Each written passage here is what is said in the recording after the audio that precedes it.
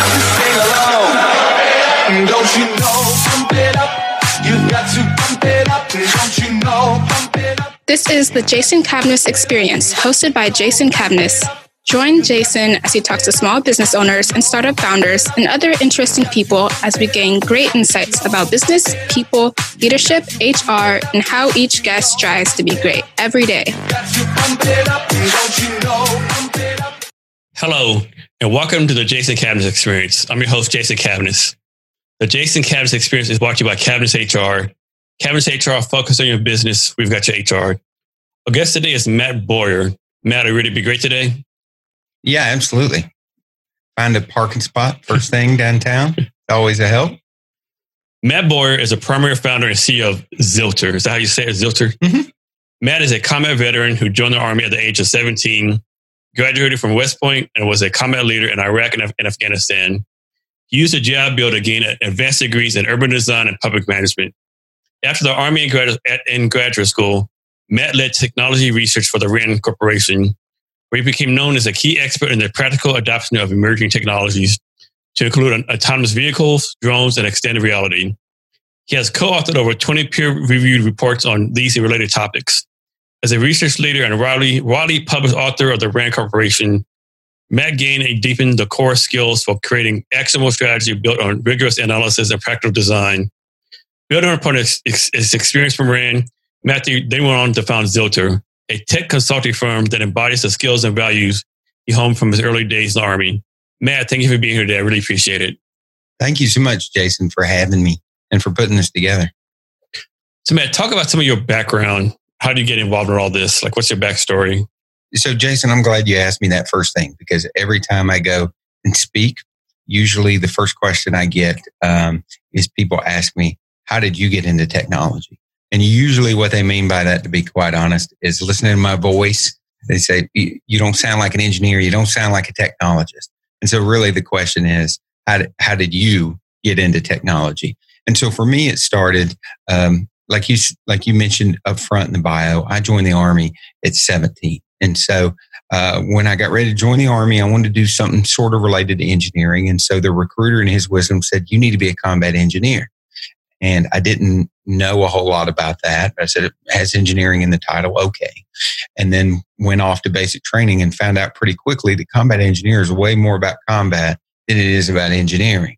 And so really what combat engineers do is they will put in obstacles and fence lines, a lot of manual labor, like literally fence lines that are half a mile long to kind of block access to people. And so that's what I learned how to do. And then about 2 years in, I deployed to the National Training Center in California with the Army's first mechanized brigade. It was what they call the high technology test bed. And it was all about these new technologies. So think 1990s technologies on 1960s vehicles. And it was pretty interesting. And so one night we were out there and we were putting in obstacles. It was a moonless night. And we worked from probably 11 o'clock at night to about 4 in the morning. And somewhere about 2:30 in the morning, we were a little over halfway done. And I went and talked to my platoon sergeant, the most senior enlisted person in a platoon, kind of the man in charge, the man with the most experience, and said, platoon sergeant, you know, this is some hard work. You know what would be great is if we had a robot or a machine that could do this, because we keep doing the same thing over and over. And he said, without missing a beat, he took a long drag of his cigarette and he said, we don't need a robot. We got Joe Power. And I said, well, what's Joe Power, platoon sergeant? And he took another drag, and without missing a beat, he said, and I quote, Joe ass up there working instead of down here talking to me. And so that was kind of the first interaction or intersection between hard labor and technology. When it first kind of occurred to me, there's got to be an easier way to do this. And then through various assignments, both as an enlisted soldier and officer, you just see all these roles where you're like, it's like they say, dull, dirty, dangerous. Those kind of jobs where you're like, gosh, we need a machine for this. And so when I moved to the RAND Corporation and started leading research on tactical adoption of technology, that was always in the back of my mind, which is how does this change the soldier's experience, and hopefully for the better. We'll go back in a second, but for a minute, can you talk about the horrors of the National Training Center? I don't think most people know what that is, right? I was there a few times myself. Can you just talk about how, I don't say how bad the place was. It serves a purpose, right? To train you up for war. But you just talk about your experience at that place. Yeah, absolutely. So, so I joined the Army in the mid 1990s. That was the Clinton Army, when really the worst thing that could happen to you is 6 months in Bosnia. Relatively benign. And so for most of these units, the way that they had to demonstrate their proficiency is once, maybe twice a year, they would go out into the deserts of California near Death Valley. And for a month, they do maneuvers. And so everything goes out there, lock, stock, and barrel. It's like a whole traveling circus comes into town. You set up tents, you train, and then you go out in the desert. And you just move around every day and night and do all these maneuvers, and you're graded on them the whole time. And so it's a really big deal for commanders and the senior officers, because this is what they really get graded on, their career. And so everybody took it very seriously and very intense. And it's really hot during the day, probably 110 during the day. And it's cold at night because it's the desert. And so it's just a lot of hard work. And so it's not combat. It's probably the closest thing you'll get in the United States in terms of the stresses that you would likely see. Obviously, you're not getting shot at, but it is really just a pain, really a month-long pain out in the desert, kind of a big sandbox. I mean, when I was enlisted, I was an aviation unit in Fort Hood, Texas, right? And our unit's job, we were like the aviation support for the whole division, right? And so there was a time period, one time when we went 3 out of 4 months, right? And we're like, are you? And the rumor was that was trying to like volunteering us, right? So that didn't very well, right? Of course, you need to get graded and stuff. Now I understand, but again, I was like, man, are you kidding me, right? Like you keep on volunteering us for like, that's Mm-hmm. It's a big thing. And then the enemy or adversary they have there is actually U.S. soldiers who've been trained and equipped and have uniforms to make them look like an enemy force. But they do this. We do it once a year at the most. They do it 10 times a year. And so everything we're about to do, they've seen it done 8 times previously. They know exactly what you're going to do. And so we would go through all these maneuvers, try to put up literal and figurative smoke screens, and never fooled them. Right. And so it's always kind of this futility of I always played against somebody who knows it, the course so much better than you do. And then afterwards, they do the AR. Of course, they destroy you on the Yeah. AR. So I'll give you a short example of how proficient they are at this. And so usually these obstacles that we build and the adversary would build would be like a half mile wide and like a quarter mile deep. So there are fake mines in there. There's some fences. The whole idea is to make our tanks stop so they can't get through. And so for me as a combat engineer, my job was to breach it so the tanks could get through. And so one time we started at 2 a.m, drove for 6 hours around the mountain out there, I think just mainly to make it really long and hard. And then we got there. It was like 7 o'clock in the morning. We found the obstacle. They pulled up. The tanks pulled up. And then they called us forward and said, okay, time to breach. So we came up and really worked hard. It took us probably 10, 15 minutes of going just as fast as you can. Cleared this lane. And as soon as we got to the end of the lane, our little, what they call whoopee light, the light on top of your vehicle that lets you know you've been shot, notionally shot, goes off right in the end of it. We can't even pull out of the end of the lane. And we look behind us and there's literally a traffic jam of tanks behind us. Of course. And so the enemy had seen this done so many times, they knew we'll just wait for 15 minutes. And as soon as they open it up, there's going to be about a 12-foot wide opening at the end of this. We're just going to aim at it, wait for the first vehicle, and then we're going to plug it up like you would a wine bottle. And then all the stuff's going to be stuck behind. And it worked perfectly. And so that's a lot of something like the Army's bad at like asking for help, right? So like hundreds of people, hundreds of units in NGC, right? But I don't know an instance where like a unit to NGC, like we'll say January of 1997, a unit went in February, right? I'm pretty sure had never been a time when a unit asked the previous unit, can you give me some lessons? Can you give me help? Like in Korea, like the story in Korea, like we've been there 50 years, 1 year at a time, Mm-hmm. Like you go to Iraq or Afghanistan, like the S2 does a brand new military challenges every single time, country brief. And like to me, it's never made sense, right? Like doing the work over again. Someone's been through experience, ask for help, but no, we're hard charges. We got to do ourselves, right? That's always been like amazes me. And it changed definitely during the 2000s when we were really using it to prepare for war. It became much more collaborative. But in the 1990s, when there really wasn't a war to to prepare for, you really had two adversaries. One is you had the Army adversary, but then you had these observer controllers. They're kind of your graders. They follow you around the battlefield in their own truck and with their literal clipboard, basically marking down everything you did wrong. And I remember when I first got there as a private, our senior enlisted NCO, non-commissioned officer, pulled us aside and said, look, guys, every time they turn around for a cup of water, you need to be getting stuff done. Because like for us, you could only move one mine at a time. Well, to build a minefield one mine at a time would take you 2 days. And there's no way you want to be out there all night. And so as soon as these graders would turn around, then you would kick out as many mines as you could. Right. And so it was like you were trying to game not only the adversary, but also the graders. And so it was intense and important. But looking back, it was kind of a joke too, because it wasn't playing the game. You know, like a trick was, take the batteries out your miles, as long as you could, yeah. So the gamesmanship was hilarious. And obviously that changed after 2002 when we went back and we're trying to prepare for Iraq and Afghanistan. It was really important then. So I don't want to downplay its importance. But in the mid-90s, when we had no other way of grading units and the leaders of those units, it took on an kind of overblown importance. One thing I think was good for in the 90s, it taught you how to deploy, so to speak. If you're in Fort Hood, gather all the tanks, gather the equipment, put on the railhead. I thought that was a good exercise. And we used to do a lot of that. And so I was in 4th Infantry Division at Fort Hood. Actually, it was 2nd Armored Division, and then they got reflagged right after I was there, and we became 4th Infantry Division. But in the 90s, we only had really 10 divisions in the Army. And 4th Infantry was by far the last one in terms of resources. Because they were like the digitized division. Pretty much they were like the research and what's called research development division, non-deployable division, And so the nickname that we were given mostly by the more deployable folks was No War 4.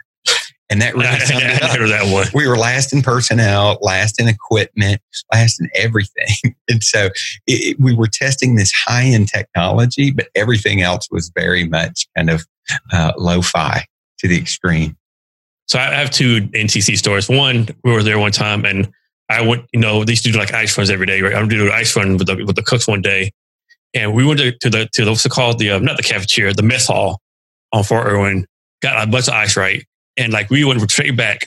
It was so hot, the ice had melted to lukewarm water. I mean, it ain't we drove around and left it in the back. We got the ice and drove straight back. It was like lukewarm water, right? Mm-hmm. And of course, there's no way to explain that, right? So we had to take the ass chewing because we didn't do the ice back, And the second one, I'll never forget, is in NTC, like July 9th, 19th, whatever, 2 p.m., 125 degrees, however hot it was. And so we had to do a jump. We had to move from one location to the other one, right? As soon as we started moving, they hit it with gas. So we did the whole move on Mach 4. And it was a storm, sand, it was just horrible. What is this crap? So now that you say that, so 2 more quick vignettes that just kind of illustrate, especially if somebody's never been, just the ridiculous that is the National Training Center. So one is, so when I went there as an officer, we had kind of a mess area, a cooking area, and they had a refrigerated truck that they kept the food in so that they could cook for us and things. And so every once in a while they would switch out those trailers. Well, one of our soldiers went missing and they took account. Where did he go? And come to find out, he had been sleeping in the back of the reefer truck because it was the only place that wasn't 120 degrees. And when they came and hooked up the reefer truck, nobody looked in the back. And so he ended up riding in the back of the reefer truck all the way back until they could figure out that there was somebody was back there. And then one other is kind of like you. The second time I was a staff officer, and we had to give these very deliberate presentations in a tent. So kind of a mismatch of conditions. And it was so hot, and our air conditioner for our tent broke, that we had to use the one fan that we had to keep us all cool, to keep the projector cool, because it was so hot that the projector would overheat. And so we were all sweating, trying to work on our laptops with the one fan we had pointed at the projector. And so, like, I think everybody who's ever went to NTC probably has a dozen of those kind of stories. And it's like imposed misery intentionally, right? I mean, good memories now, back then, and maybe not so much. They design it to suck, right? And if you're preparing for war, then I think it's very valuable. And like in the mid 90s, though, when you were just going to basically demonstrate your proficiency at sucking, then it was a little odd. So you enlisted for a while. And talk about how you went to a U.S. military prep school. Yeah. So actually, that started even before I was a private. And so at 17, I didn't have money for college. I hadn't finished high school yet. And so the summer before my senior year, went down to the recruiting station. And at that time, the Navy and Army recruiting stations there had a shared waiting room. Obviously, something they've changed now, and you'll understand why in just a second. I went to join the Navy because the only family member I had in the military was in the Navy. So I figured I'll go to the Navy. And so he wasn't there that day. And I was hanging out in the waiting room. And the Army recruiter came out and said, what are you doing here? And I said, well, I'm waiting on the Navy guy. He goes, okay, that's cool. Well, you want to come hang out with me while you wait? And I was like, okay, I'm 17. I didn't know any better. And so I sat in his office and he said, have you taken the ASVAB test or the entry test? I said, yeah, I have. And he pulled my scores and he looked at them and he goes, wow, these are really good scores.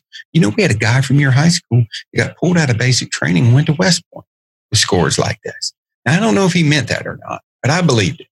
And so I joined the Army as an enlisted soldier and said, you know what? I want to go to West Point. And so when I got to basic training, I went and talked to the drill sergeants and said, I joined the Army so I could go to West Point. And they laughed at me and they go, your recruiter told you that, didn't he? I was like, yeah. They're like, well, he's full of it. Now get back to work.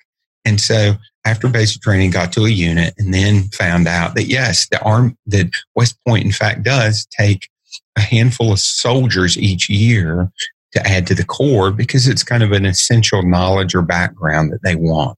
Is that enlisted soldier perspective. And so the West Point Prep School operated then, would bring in about 250 people a year. And about at the end of 5 years, about 100 of us graduated from West Point. The attrition rate's pretty high, but it provides a venue and a vehicle to get enlisted soldiers like me who had potential but didn't really have the grades into West Point and get them through West Point. And so, from your perspective, was the prep school harder or the West Point harder? The West Point was definitely much harder for me personally. Prep school's like basically junior college in uniforms. And back then it was in New Jersey, and it was about not even half a mile, 3/8 of a mile from a liquor store at the front gate. And so it was kind of like a junior college. It was pretty fun. And we learned academic skills, but it was pretty laid back, a great way to spend my third year of being an enlisted soldier. It was definitely a shock when I went from that to within a couple of months going back to being a plebe at West Point and very much being the bottom of the pot. Okay. And I'm guessing the process to get approved for the prep school was pretty hard, wasn't it? Overall, I think it is. You have to, at least then you had to take the SAT, do reasonably well on it. And then you had to get a commander's nomination for it and then go. And so that's what I did. And that's what other people did. Now, because of that, you had people from a range of backgrounds that ironically did not know that much about West Point. I had been looking forward to it for probably 3 years at that point. Some folks really didn't know what they were getting into, which is why the attrition rates are kind of as high as they are, because a lot of people, it's their first chance to really learn about what being an officer entails, what being a cadet entails, what the experience is going to require of them. So, Matt, can you talk about what is the fourth industrial revolution? Yeah, absolutely. And so, and that helps because that really moves forward to where Zylter's at now, where kind of the work I'd done before the Army. And so what we're seeing now with the fourth industrial revolution is really automation of jobs. Now, it's not a new thing because if you look back, we've been pretty consistently automating jobs and functions. Throughout the history of humanity, we've found ways to automate. It's just what you see is now with the fourth industrial revolution, with AI and those type of technologies, it's really picked up speed. And so before, when you could be relatively certain your career would be there from beginning to end of your career, now that's not certain. And so what you're seeing with the fourth industrial revolution and this rapid adoption of automation, robotics, and other forms of mechanization, intelligent mechanization, is that it's replacing not necessarily jobs, because people's fear is it's going to take my job. It doesn't really. It takes tasks within jobs. And then it requires this resorting of the workforce. And so that's what we're seeing with the fourth industrial revolution, is that as we start getting things like autonomous vehicles, automated supply chains, all the things that Amazon has been very good at, it doesn't completely replace workers, but it definitely replaces some of the functions they used to do and requires them to continually evolve over the course of their career. And people act like this is a new thing, right? Oh, the robots are coming to take a job. And you think about it, even back when the first car came out, I'm sure people were like, oh, the horses are going away. The people who make the horse saddles, they're going to lose a job. Or the people who walk behind the horses and pick the horse crap, they're losing a job, right? I mean, I think I could be wrong. I think the number of jobs stay the same, just the type of job change, right? And you be able to skill up and be able to open to learning new stuff, right? So what we've seen over time is that usually these forms of automation, unmanned vehicles, create more jobs than they replace or offset. The challenge is the new jobs created require a different set of knowledge, skills, and abilities. And so I'll use a quick example that everybody would get. And so look at self-checkout at the grocery store. So previous to self-checkout, you had somebody there that was a checkout clerk and would swipe all of your stuff, or even before that, he'd manipulate it almost by hand.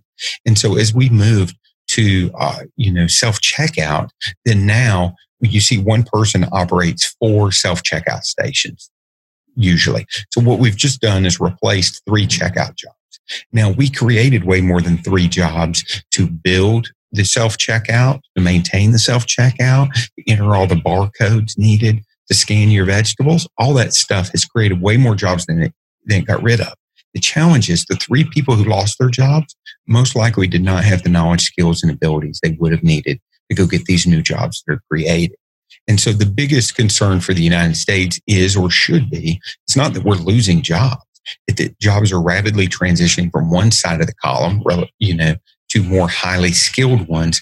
And we don't really have the systems in place to help people navigate from one side of that column to the other as the jobs move. That's a good example. I think every time in 10, 15 years, it'd be autonomous trucks, right? Semis, drivers be autonomous trucks. And so if you're a truck driver, you're probably not even thinking about that. It's 10, 15 years from now, but you're 25 years old now, you're a truck driver, and you don't get a new skill at 10, 15 years, your job's gone, right? I mean, you hit away, but most people don't think like that, do they? No, not really. And so one of the challenges, so we work specifically on autonomous trucks, both for the Army and on the commercial side, and talk a lot to them. One of the big struggles you have is that generally long-haul truck drivers got that job, not because it was the only job, but because that job and its requirements kind of suited their personality. They like being in a truck by themselves, covering long distances. And so people have said, well, as we automate trucks, then we could have those people sit in there and do other tasks while the truck's going and then check back in. And their response is, but I didn't become a truck driver to do paperwork while I'm sitting in a truck. So that's one of the challenges, is helping people find valuable, both socially and personally valuable vocations that they can do as automation kind of moves forward. Yes, that's a good point. So can you talk about it? I can't remember what it's called, but it's a tech circle or adaptation circle, early adapters, laggards. Yeah. So the tech adoption curve. That's it. And so you see this a lot. And so it's a general idea that technologies generally are done in stages, that not everybody adopts at the same time. And so you take any technology, we even take a smartphone, that there's going to be some, what you would call a normal distribution of adoption. And so the first quarter of that are going to be your kind of early adopters, your really trendy people. A lot of times we refer to, like hipsters and people like that. I'm cool. I got the latest better version of this. I got this new tech. I'm the cool guy. Yeah. And they love it, or part of it is finding something new. And so those are usually your early adopters. They're pretty big risk takers. They don't mind bugs in technology because they love the technology. And so they're usually first. But then that next part is what they call the early majority. And so those are usually ones who want to see some proof and some validation, but either because of business forces or personal aptitude are more willing to adopt technology into what they do. They just want to make sure it's proven, has a clear return on investment, those kind of things. And then you go to that next piece, which is what they call the late majority. And so those are usually people who are more risk averse, more constrained by their business model or something else, and really need to see it proven out and pretty widespread adoption before they're willing to. And then the last curve over there are the what they call the laggards. And there's some people, and previously in history they called them Luddites, based on, like in England when the Luddites kind of revolted against automating nil functions. And so oftentimes we've referred to them that way. And so either through personal or business reasons, they're very slow and very skeptical to it. And so now what you would see take the smartphone, for example, I would say that the first three of those sections have pretty well adopted. That now the only people who don't have a smartphone, whether it's an app from an Apple phone or an iPhone, or something else like an Android, is really your laggards. That I know a few people who still have flip phones. Well, right now, that puts you kind of in that last quarter, at least when it comes to cell phone adoption or smartphone. So you're a tech company. How do you do your marketing to make sure you don't market the laggards? Like, how do you do that? Like, how do you market the early adapters, early adapting majority, and not waste marketing money or energy on the laggards? Because they're not going to buy it anyway, right? So how do you figure that out? Or is there even a way to figure that out? So that's, for us, been very much a learning process. And I would say that when I first started Zylter, it was more, here's what we do well, here's what we enjoy doing. We're going to do this for enterprise companies.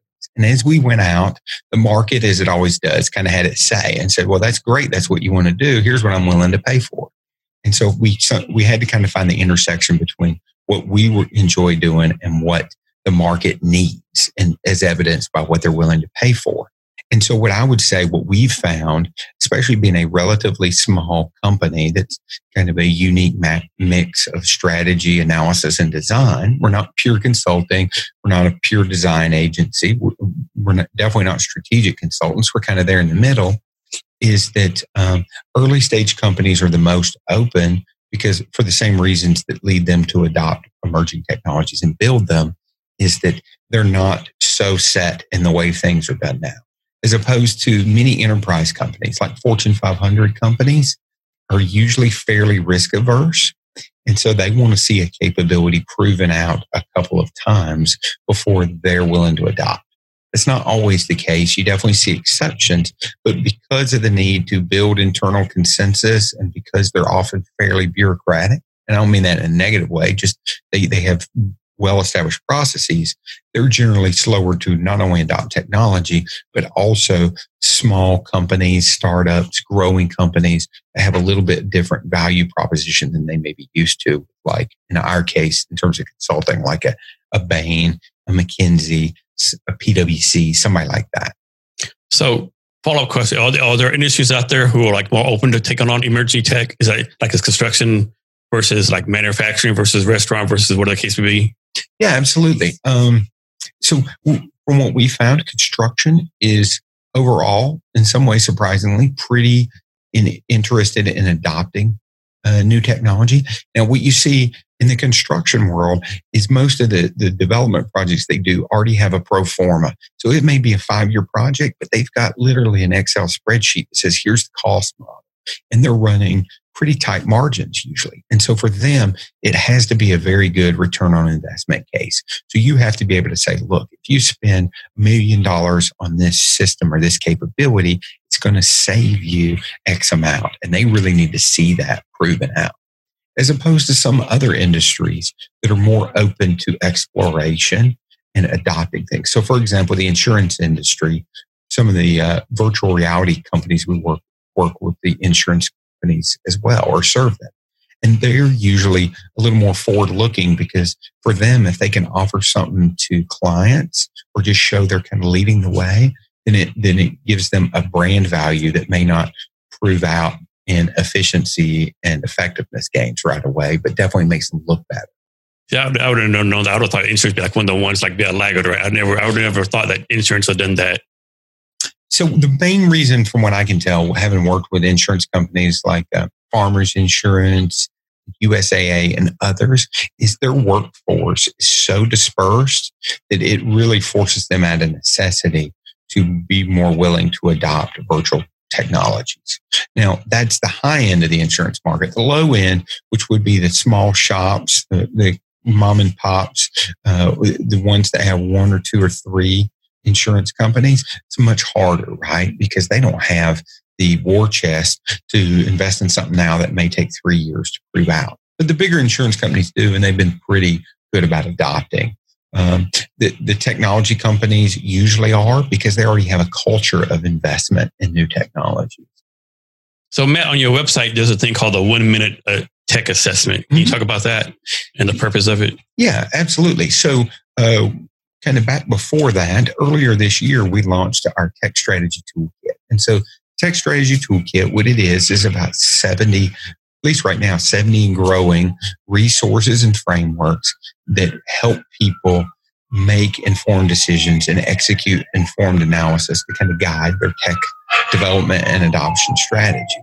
And so what this was intended to do is take what we've already done over time, package it in a way that makes it more accessible to people, and they can use it in modules or chunks, because strategic analysis has been to a great extent a black box previous to now. Somebody shows up, says, we're smart, trust us. We'll think about it for a while. We'll look at some stuff and come back to you with a report, and you're going to trust us. And so the Tech Strategy Toolkit was much more of a modular way of saying, here's very specific methods and resources for what you need to do now.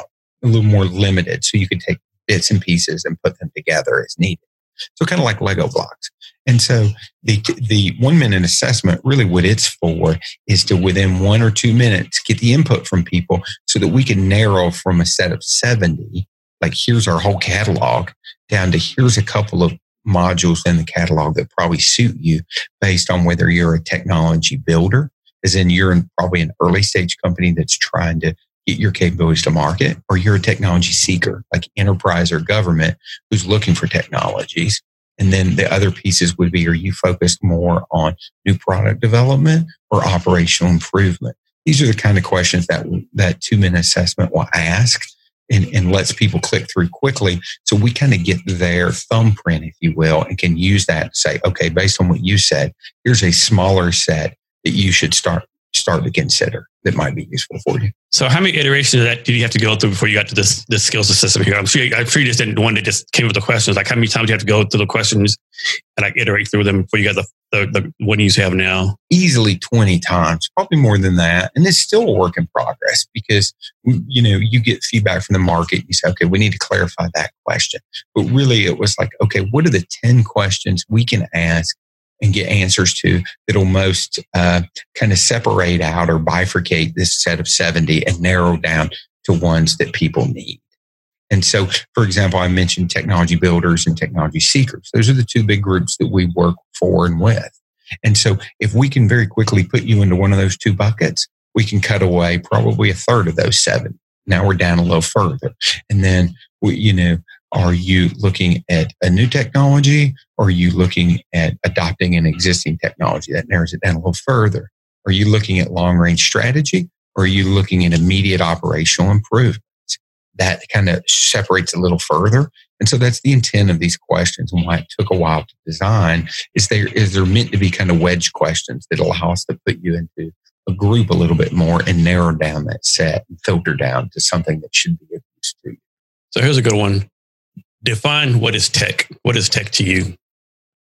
In general, we've looked at technology as either hardware or software, right? It's an inanimate, now it's become more animate with AI, but an inanimate object or good. What I would say, so that's the basic, most limited definition of what a technology is. What we do, I would say, is not so much focus on the technology, but the socio-technical system around that technology. Because going back to the fourth industrial revolution and displacement of jobs, what you see is that these technologies, you don't just give them to somebody. They really change the socio-technical system that person operates within. And what I mean by socio-technical system, it has 4 big elements. It has the technology, like what you just asked about, whether it's hardware or software. It has tasks and processes. So what are the things people are going to use that piece of hardware or software to actually do? Then it's got the workforce itself. So who are the people? What are their knowledge, skills, and abilities that are going to use that technology to do that task? Last thing is the organizing structure. And so how is this person with their technology going to fit in this broader structure? And so, for example, the insurance companies we talked about, their organizing structure has consistently gotten more and more diverse and diffuse because they're more and more in the field. And so that impacts it as well. And all four of those elements occur within an operating environment, or what we call an operating environment. And really what it means is everything that's around you that dictates how you do it. So for example, if you do a task in a clean workshop that's air conditioned, or at least has a fan and has some heat, you're going to do it completely different than you would do it out on a job site that's exposed to rain, wind, and so forth.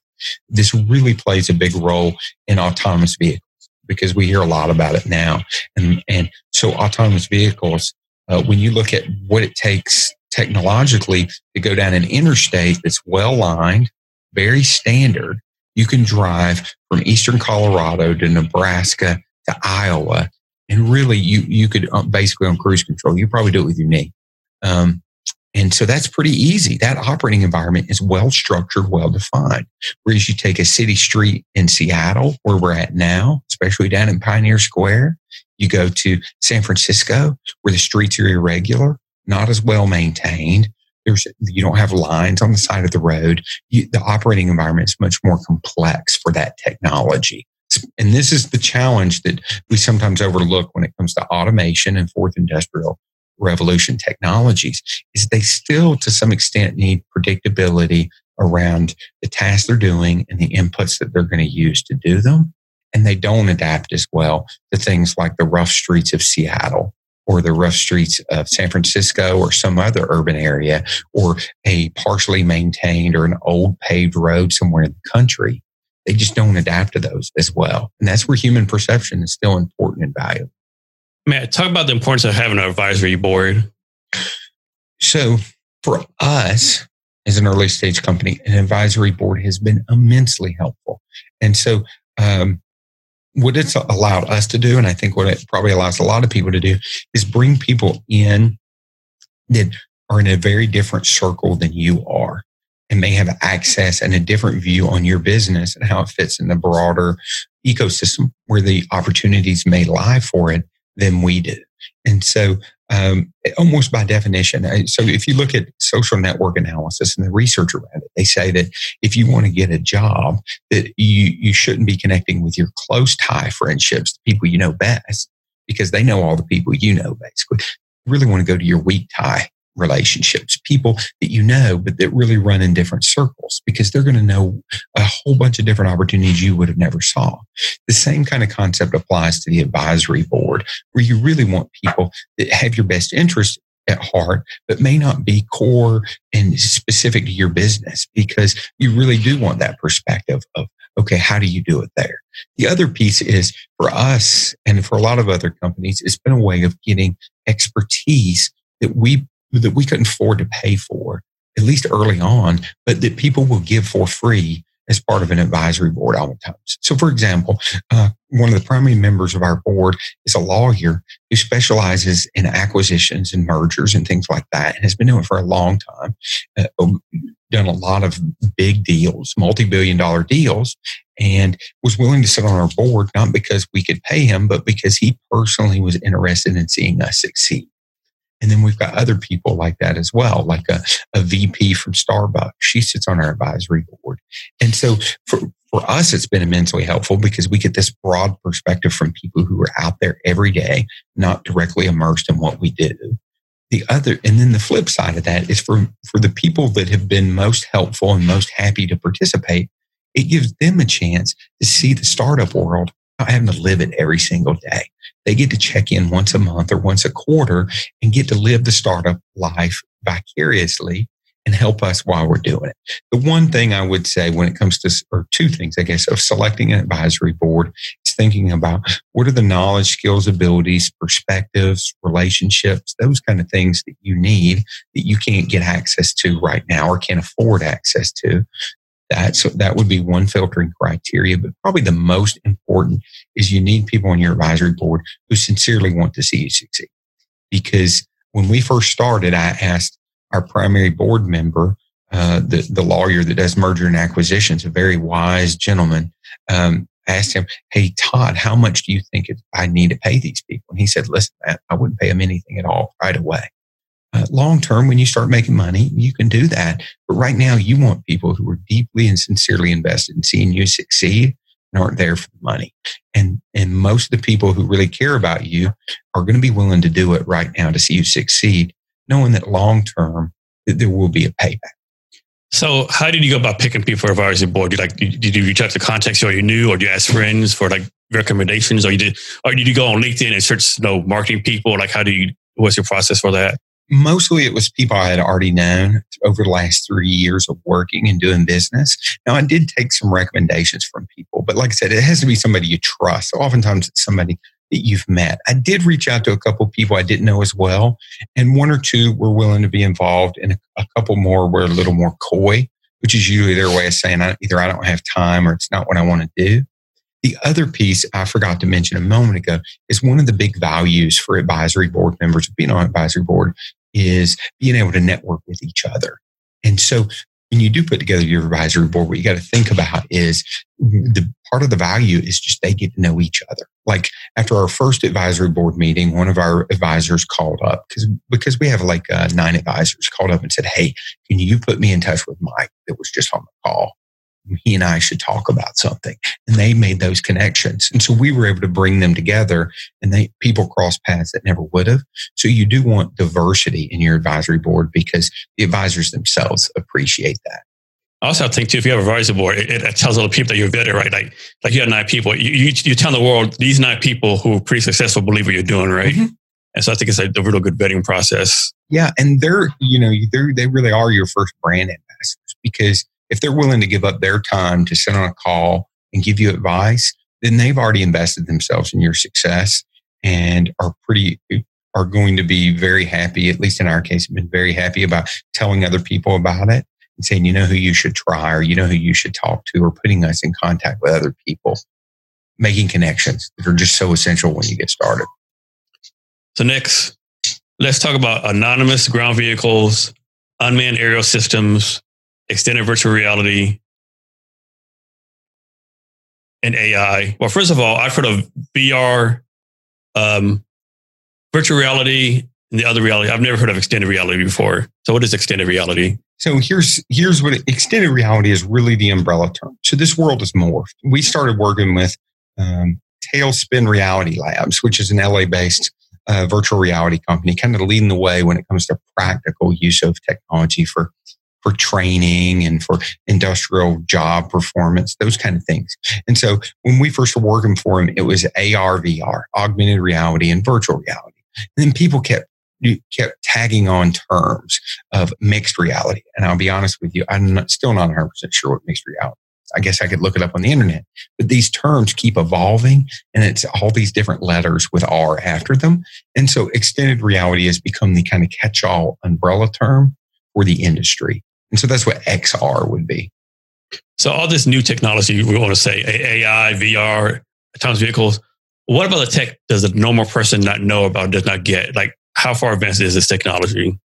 So I think what the normal person doesn't get is how much the technology or the peculiar limitations that this technology can have that you wouldn't expect. So, for example, we see all these videos online of autonomous vehicles, autonomous trucks doing these wonderful things, which is true. They're doing some pretty mind-blowing things and being able to make trips, but they're still confounded by some very small items sometimes. So, for example, LiDAR, which is the primary sensors that they use in autonomous vehicles, if you see the bottom of a Coke can or an aluminum can, it's kind of concave.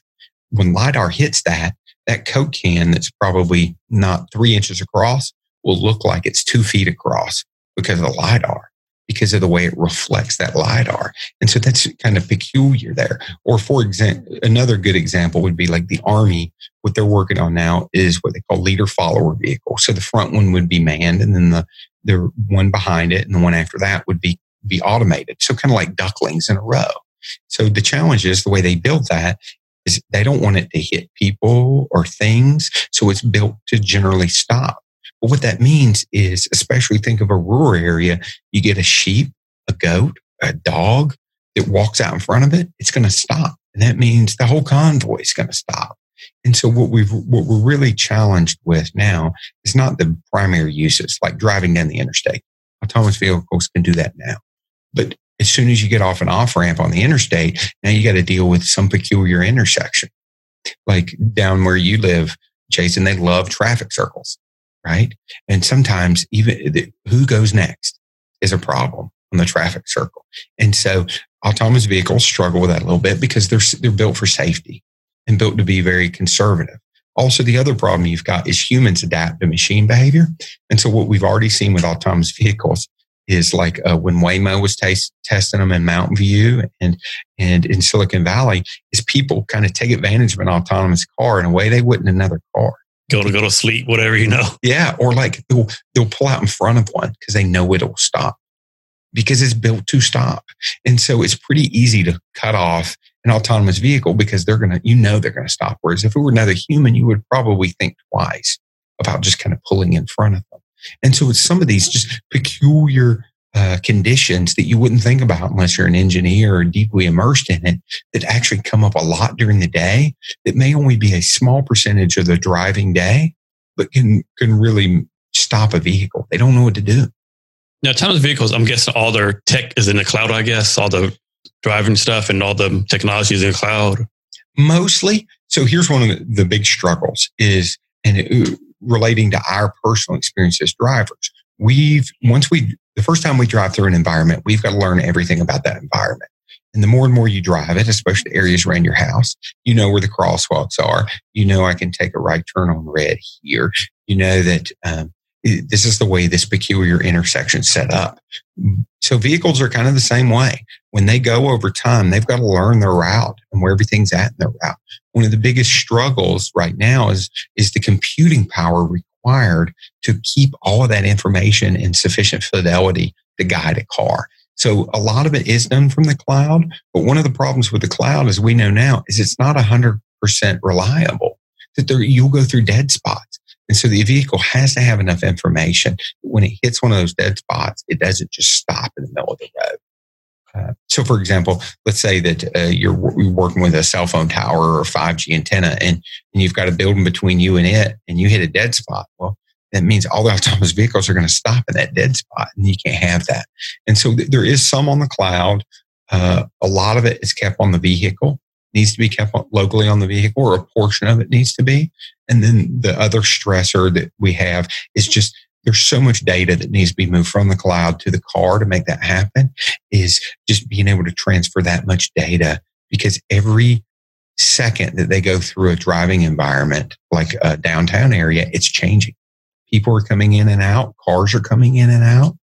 And so that's really where the challenges come from. Is it possible to drive an autonomous vehicle from, we'll say, San Francisco to New York City? If you never got off the interstate, yeah, probably. Technologically, they can do that right now.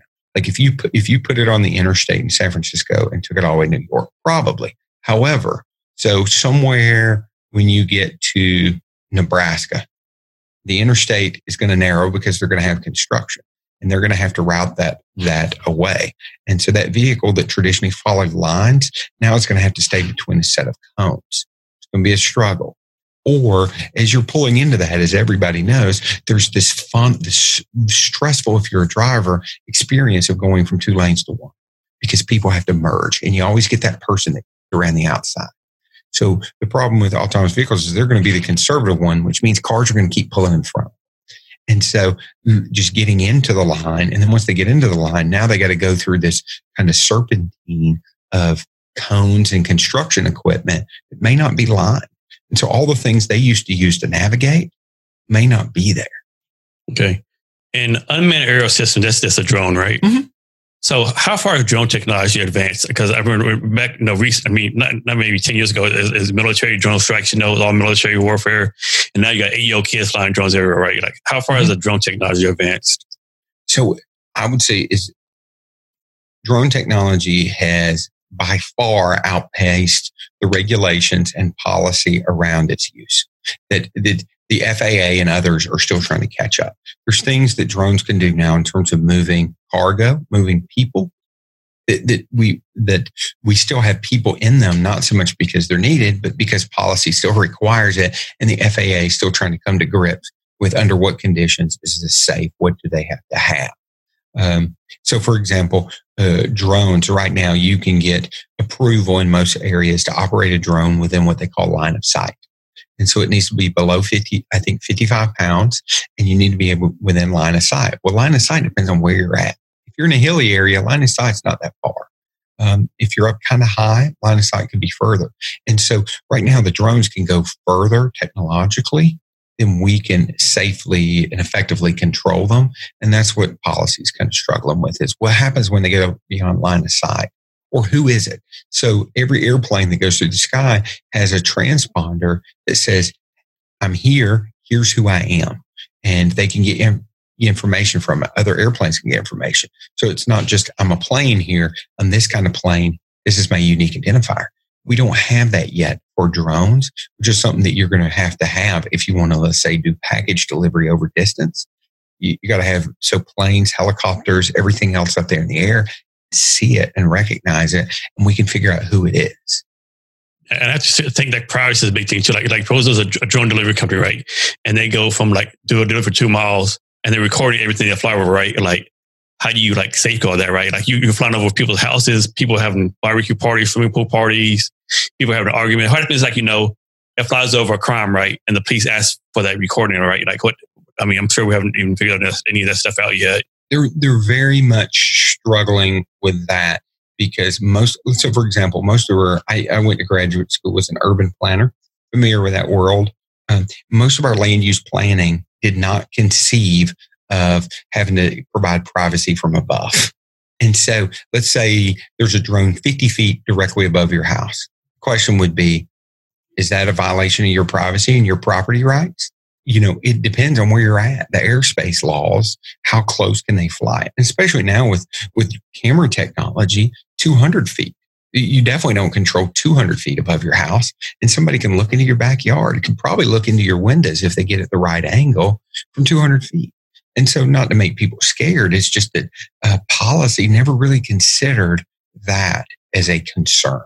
And so we're having to grapple with, what does this mean? And then in the future, everyone has a drone, right? Hundreds of thousands of drones in the sky. That's more noise pollution, right? It's yeah.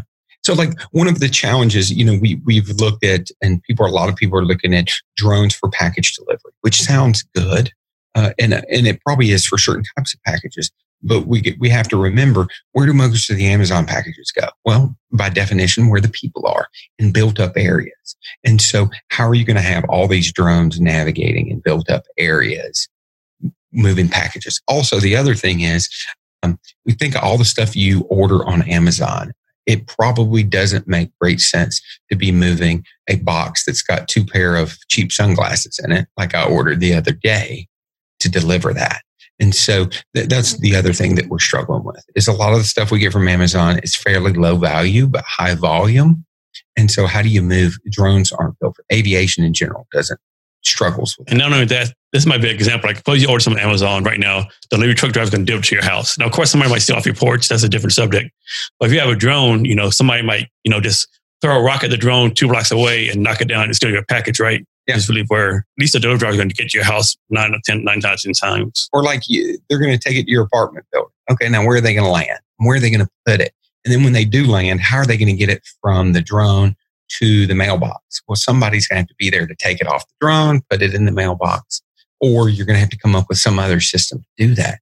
And so when you look at that kind of what they call the last mile of delivery, it really is a struggle because you got all these peculiarities, because every house is a little different. Or take ground autonomous vehicles for delivery. You've seen a number of companies that have built ones that are relatively small that can go on a sidewalk, or like Neuro, who's a little bit bigger, but they go on the roads. So imagine they're going to bring a package to your front door. They get to your front door with their steps. Okay. Do they have the ability to climb steps? Well, you can build that in, but it costs money. Or they get there and you're not there. How do you kind of record possession of that? Right. All those kind of things. Or like a more practical matter, which is something we worked on with a neighborhood designer a couple of years ago, is with these autonomous vehicles delivering packages, do they operate on the sidewalk with people? Because those are some challenges. Or do they operate in the road with cars? Or do you have a separate lane for them like you do bicycle lanes? That our whole traffic designs are around segregating different modes of transport for safety. So now, where do they operate? Those are the things that municipalities are having to think through. Neighborhood designers are having to think through, things like that. So between autonomous vehicles, drones, extended reality, and AI, what tech excites you the most? So I would say, to me, autonomous ground vehicles.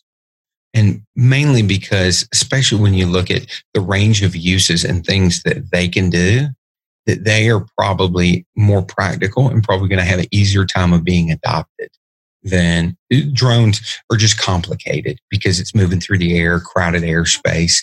There's a lot, but in terms of the range of different ways you can use autonomous ground vehicles, that to me is pretty exciting. And then the extended reality, where we probably spend most of our time now, is very exciting because the idea of really replicating the environment, but then also experiencing the environment in a new way or with layers of information that we would not have had previously. So like, for example, I'll give you a quick one, augmented reality. And so really what augmented reality is imagine a pair of sunglasses where you can see the world as it is, but then between what you see there and what in your face, then a layer like those sunglasses that brings up information to you. So like, for example, in movies, when we see a person and there's a cloud over their head and what they're thinking, then imagine that kind of information that can be put within the environment. So when you look at something, now you get information about the last time it was inspected or what it needs to be done to it, or cues like that. Like when you're learning, think about the first time you got to your job and you had all these questions about the environment. Where's the light switch? Those are all things in augmented reality that it can cue you and pop up a little message, a little cloud that says, hey, the light switch is over here. So that's pretty exciting. So let's suppose someone wants to get involved in this, right? Like AI, whatever the case would be, they need to get a certain college degree, to go to a coding academy. Like, how does someone get a job doing this kind of stuff? So in general, so this is kind of back to our talking about reshuffling jobs. You know, the majority of the industry is obviously engineers because it is in fact technical. However, there are other jobs around the periphery that are required as well. So for example, our role in this, I am not an engineer by trade. And so we usually look at the whole socio-technical system. That we don't work on the autonomous vehicle. We work on everything from the edge of that vehicle out to help them understand here's how it's going to operate in the world. And so there was a unique job or role there. We had to explain to people what it was and why they needed it. But once they got it, there's a role there. And so what I would say is definitely for AI, there's usually going to have to be like a boot camp or some sort of academy that you have to do because it's much more of a trade. You don't necessarily need to go to a 4-year college. Probably shouldn't go to a 4-year college. That's not what they're set up for. But in terms of a boot camp or a technical school, we're very much creating a new type of trade when it comes to AI and coding. No, I don't think a lot of people realize that. When you think about software developers, they're going to be like the trade to the next generation, right? Because all these developers put out code, making all this technology stuff is basically just another skills trade when you think about it. Yes, and it operates much the same way, where you start out and you're usually an understudy to somebody because you have to learn the ropes, and then you work through. And these folks have all these letters after their name, which kind of signify, here's my trade, here's what I'm qualified to do. And that's generally what you go on. There are some exceptions of people who are just really good at coding, never bothered with any of that. But as you see it over time, it's kind of more and more codified into kind of a pipeline. It looks more like a traditional trade. So Matt, your company did a white paper on remote work. And one thing that was in there said, too much telework can lead to undesirable outcomes. Can you talk about that? Because most people would think more telework, the better it is. But you're saying that could lead to undesirable outcomes. Can you talk about that? So, yeah, absolutely. So let's see, about 2 years ago, we did a study for Defense Logistics Agency. And then afterwards did some additional work for other people looking at really telework and where is it valuable, where is it not? or where is it challenged? So one of the big challenges that you see right now, and this kind of fits with extended reality, but one of the big challenges that we are going to see more and more as people remote work is just the challenges with transferring knowledge. So think about when you first started your job, there was usually somebody who was there, who was helpful, inviting, and you could walk over to them and say, hey, how do I find this? How do I do that? You can still do that virtually, but as humans, it does take a little while to rewire. Also, the other thing is, and this very much cuts both ways, but being in the office, you have unplanned interactions sometimes that are massively beneficial for things like innovation, brainstorm.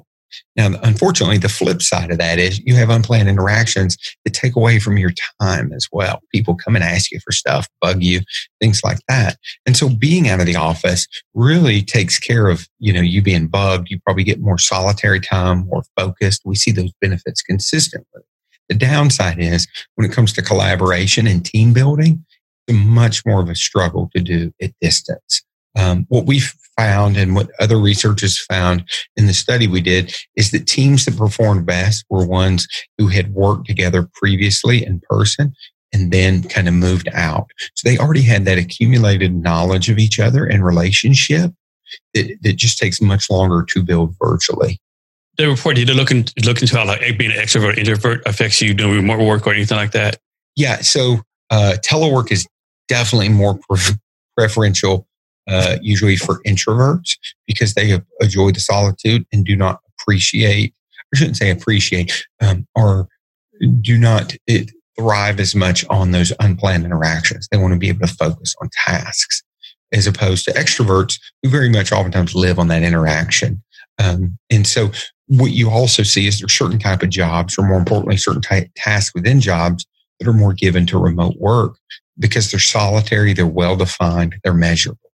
The jobs that we saw that were ones where you could clearly measure task completion, and did you do 4 of these today or 8, were easier to manage remotely. Whereas ones that were more collaborative or more qualitative, harder to manage or measure how much was done in a day, were a little bit harder to manage remotely, and therefore much more depended on accountability and responsibility of the individuals themselves to get it done. I think some managers and bosses are probably better able to handle in-person work than versus remote work too, right? Because first off, if you're a bad manager, you're a bad manager. It doesn't matter if you're remote or in person, right? What are some of the challenges? Like I'm a manager. I've had Tiffany work for me. We're in the same location, and then all of a sudden we're all remote. What kind of challenges do managers have with that? So you just made a very good point, Jason. I should have made it before. It came out during our study. We were told, and then it was reinforced. It really, that they kind of looked at it in thirds, that the top third of your workforce excel and are going to excel no matter where they're at, that they're going to figure out a way to succeed. And then, unfortunately, there's always a bottom third. The bottom third are a little more challenged, and they're the people that you're going to end up spending a lot of your time on, kind of the Pareto rule, that you end up spending 80% of your time on 20% of your people. It's really where remote work impacts the most, is that group in the middle, that middle third, who, given the appropriate environment and support, can do pretty well. However, when you take away that environment and support, those systems that they work within are not as prepared to improvise and just figure it out as your top third would be. So they're kind of the rubber portion. They can go either way. And so those are the ones that you have to work on usually. In terms of managers, biggest struggles that we found is that they had a hard time. The ones who were not able to, either because of the nature of the task or their management style, not be able to measure work progress, really struggled. Because when they were able to measure work progress, then they could have conversations with people about, hey, your productivity needs to increase, or you're not getting as much done as I had expected. Here's what I want to see from you. And so the ones who had jobs that could measure that did better. And then also certain leadership styles that were more direct and better able to supervise progress, and then more comfortable giving people guidance and then letting them execute and come back and report, did better. Also, I have to think like being either the boss or employee, you have to be responsive, right? Because you're working in person, you send someone an email, they don't answer, you just walk over to the desk and ask, hey, what are you working on? Where, you send someone an email or text or call and they're like, at home and don't respond, like, what can you do, right? I mean, I think you have to be responsive. I think it goes both ways.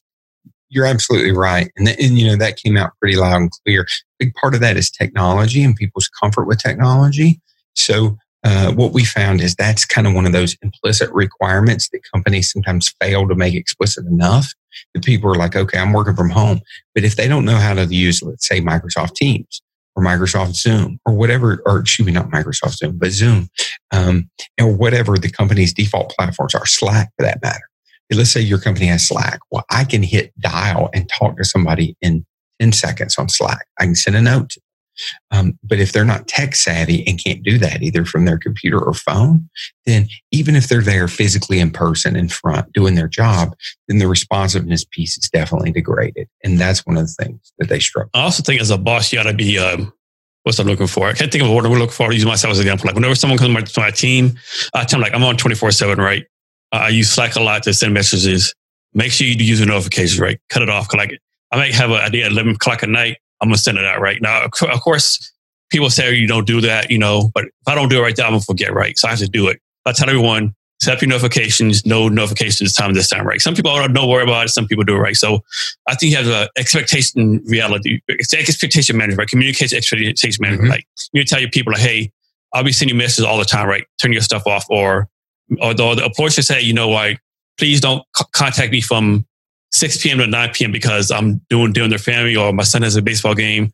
I think you have to have communication, expectation management both ways. You're absolutely right that being able to kind of set what a work day looks like for other people, especially subordinates, being more predictable rather than, calling them. You can call them at 7, just maybe not expect them to answer, or send them a note at 7, maybe not expect an answer to the next morning. But like you said, being very clear about when I send you a message, I need to hear confirmation back within 15 minutes, 20 minutes, whatever that is that you expect. Or hey, I don't need to hear from you during the workday, but before the end of the workday, I'd like to see an email that summarizes what you got done, what you have planned for tomorrow. Those kind of things. Like you said, it really comes back to clear expectations and being able to describe what you as a supervisor expect from that person. Yeah. For our company, everything's pretty much on Slack, Asana, Evernote. But I tell people, like, if I call you, I need to answer. Like, if I call you, it's something very important, right? Because I never talk on the phone. So if I'm calling you, I need you to pick up sooner than later. And I let everyone know that. Yeah, absolutely. And so just being very explicit about that communication policy is a big deal from what we saw from remote work. So talk about your company in more detail, like how it got started, the idea behind it, what's going on with it now, your vision for the company, all that kind of material. Yeah, absolutely. So I got out of the Army as an officer in 2007, went to graduate school. And after that, ended up at the RAND Corporation. And the RAND Corporation does a lot of research for defense. So for the Army, Air Force, special operations, those kind of things. And usually it's strategic studies.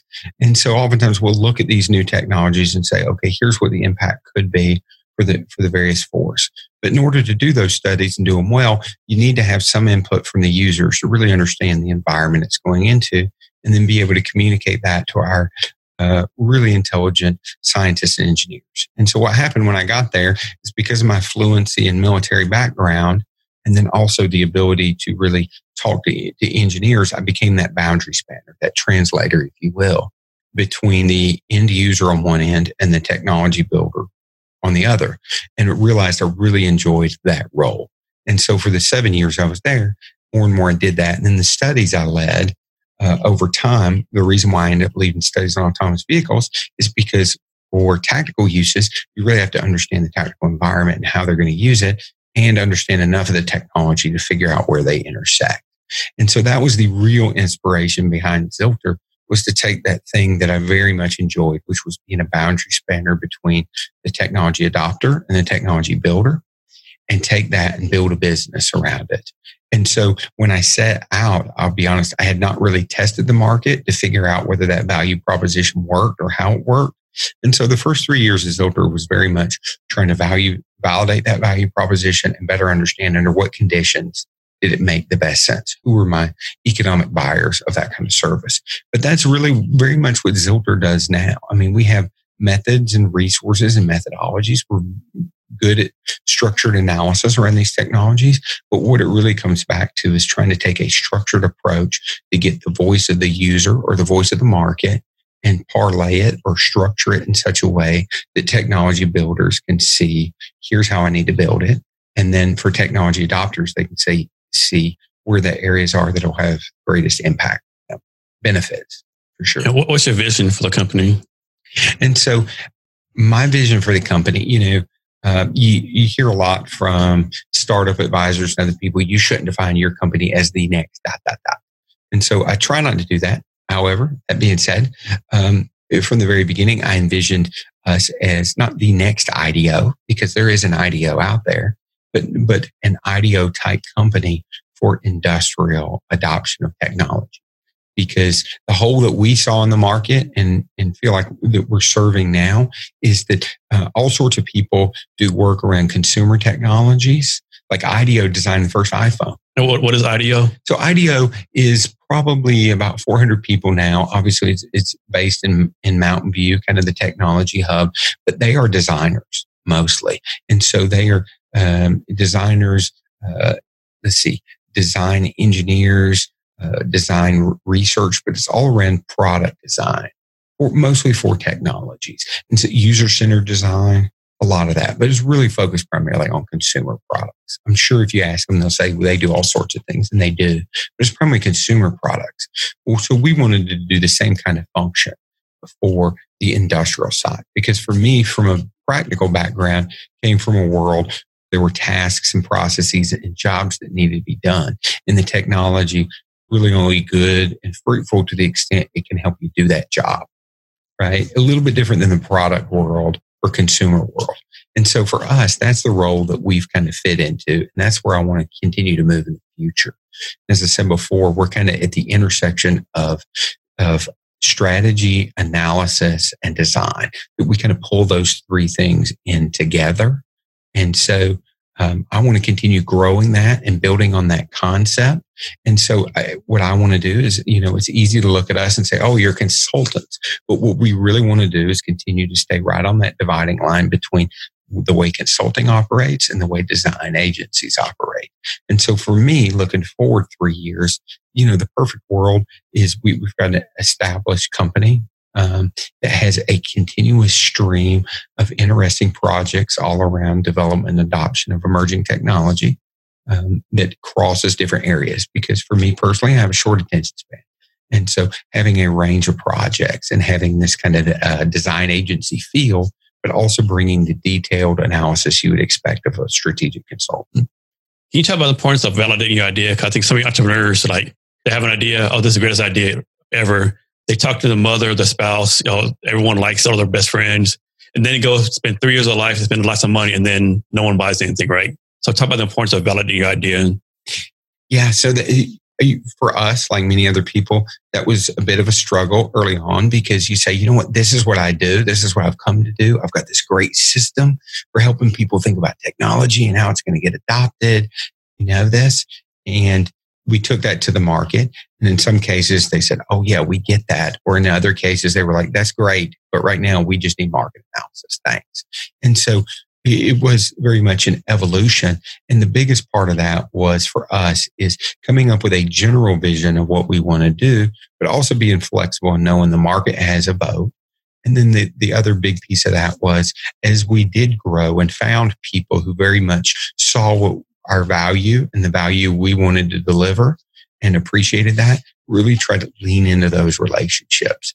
Tailspin Reality Labs was our first client when we started in 2017. It was like $7,500 project. I mean, almost nothing by technology startup standards. And over time, that just consistently grew. But the reason it grew is because they looked at us and looked at what we were good at and wanted to use us or leverage us in a way that was consistent with our bigger vision. We've had other clients who looked at us and wanted to use us in a much more pedestrian or just give me some analysis way. And we've done that work and learned from that work. But over time, as we've kind of built a client base, it's been people who really, their vision for us was consistent with ours.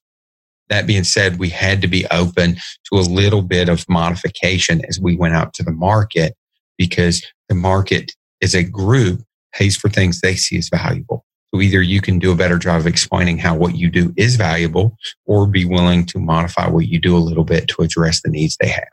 So correct me if I'm wrong, but your company started in the Bay Area. You moved up to Seattle recently. Mm-hmm. Why the move?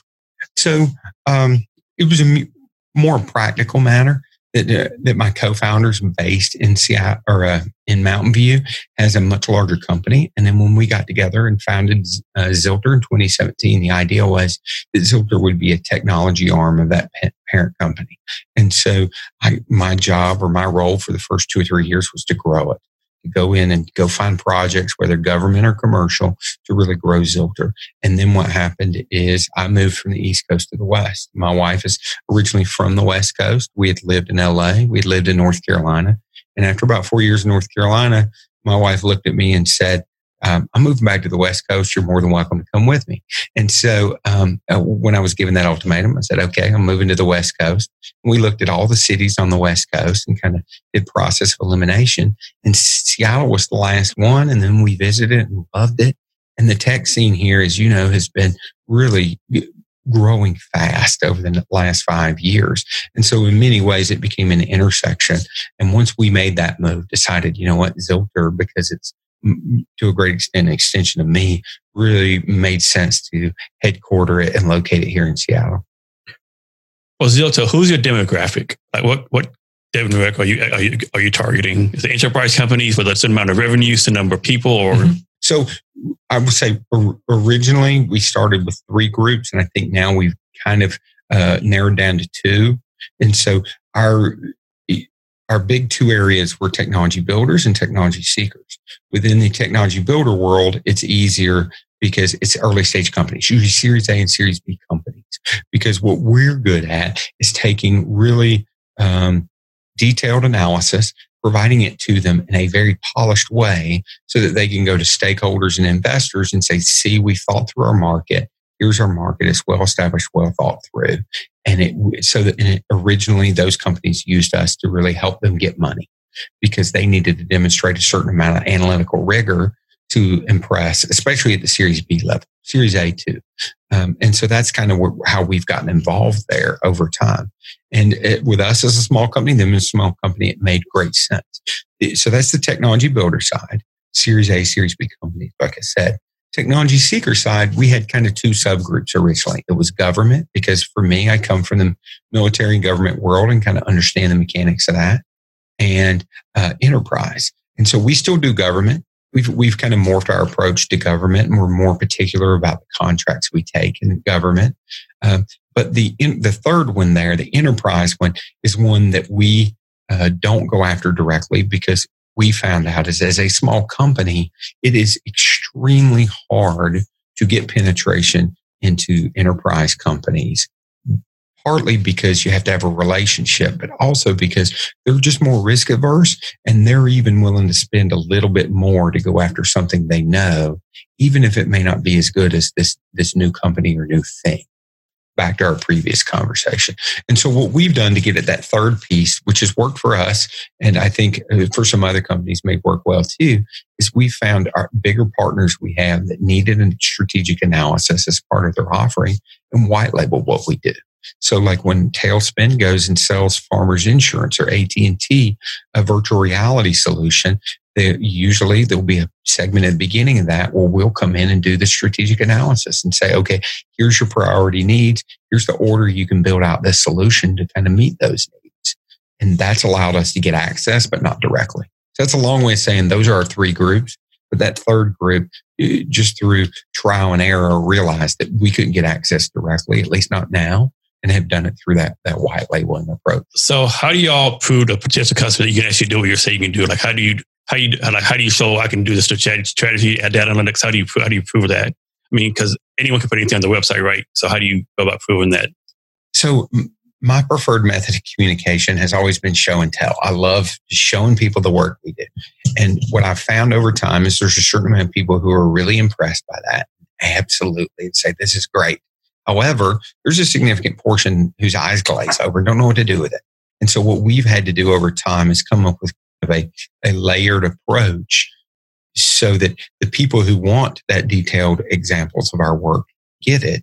But the other people who just want to hear the value proposition and say, okay, let's get started, and we can do there. So we usually start pretty high level and have had to get more specific and detailed about here's our value proposition. Here's the ROI we deliver. Here's the areas we have greatest impact. And then from there, say, if you want to see how we've done this for other clients, here's some examples of those. And so using our work as examples to illustrate the value proposition, whereas before I just gave them the work and said, see here, it's awesome, and left it up to them to really look at it and be impressed and figure out how they needed this. What we learned kind of through trial and error is that we very much had to paint that picture for them and then just use our body of work to illustrate it. So I'm a big believer that all customers are not good customers, right?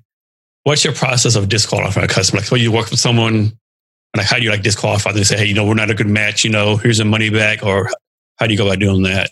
So ironic that you should ask that. Last Friday, I had that conversation with a particular customer. So what I did as I started hiring on employees is I made a Zylter playbook.